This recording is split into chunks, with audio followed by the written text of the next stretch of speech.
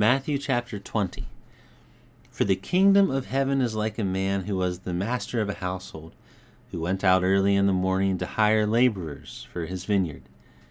When he had agreed with the laborers for a denarius a day, he sent them into his vineyard. He went out about the third hour and saw others standing idle in the marketplace. He said to them, "You also go into the vineyard, and whatever is right I will give you." So they went their way. Again he went out about the 6th and 9th hour, and did likewise. About the 11th hour he went out and found others standing idle. He said to them, "Why do you stand there idle all day?" They said to him, "Because no one has hired us." He said to them, "You also go into the vineyard, and you will receive what is right." When evening had come, the Lord of the vineyard said to his manager, "Call the laborers and pay them their wages, beginning from the last to the first." When those who were hired at about the 11th hour came, they each received a denarius. When the first came, they supposed that they would receive more, and they likewise each received a denarius. When they received it, they murmured against the master of the household, saying, "These last have spent 1 hour, and you have made them equal to us, who have borne the burden of the day and the scorching heat." But he answered one of them, "Friend, I am doing you no wrong. Didn't you agree with me for a denarius? Take that which is yours and go your way. It is my desire to give to the last just as much as to you. Isn't it lawful for me to do what I want to with what I own? Or is your eye evil because I am good? So the last will be first, and the first last.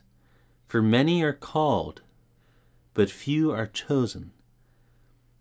As Jesus was going up to Jerusalem, he took the 12 disciples aside, and on the way he said to them, "Behold, we are going up to Jerusalem, and the Son of Man will be delivered to the chief priests and scribes, and they will condemn him to death, and will hand him over to the Gentiles to mock, to scourge, and to crucify, and the third day he will be raised up."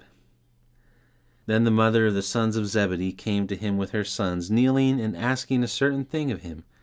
He said to her, "What do you want?"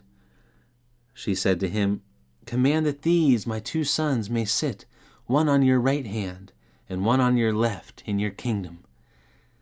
But Jesus answered, "You don't know what you're asking. Are you able to drink the cup that I am about to drink, and be baptized with the baptism that I am baptized with?" They said to him, "We are able." He said to them, "You will indeed drink my cup, and be baptized with the baptism that I am baptized with. But to sit on my right hand and on my left hand is not mine to give, but it is for whom it has been prepared by my Father." When the 10 heard it, they were indignant with the 2 brothers.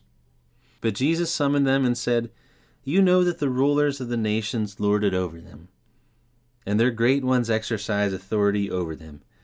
It shall not be so among you, but whoever desires to become great among you shall be your servant. Whoever desires to be first among you shall be your bondservant. Even as the Son of Man came not to be served, but to serve, and to give his life as a ransom for many."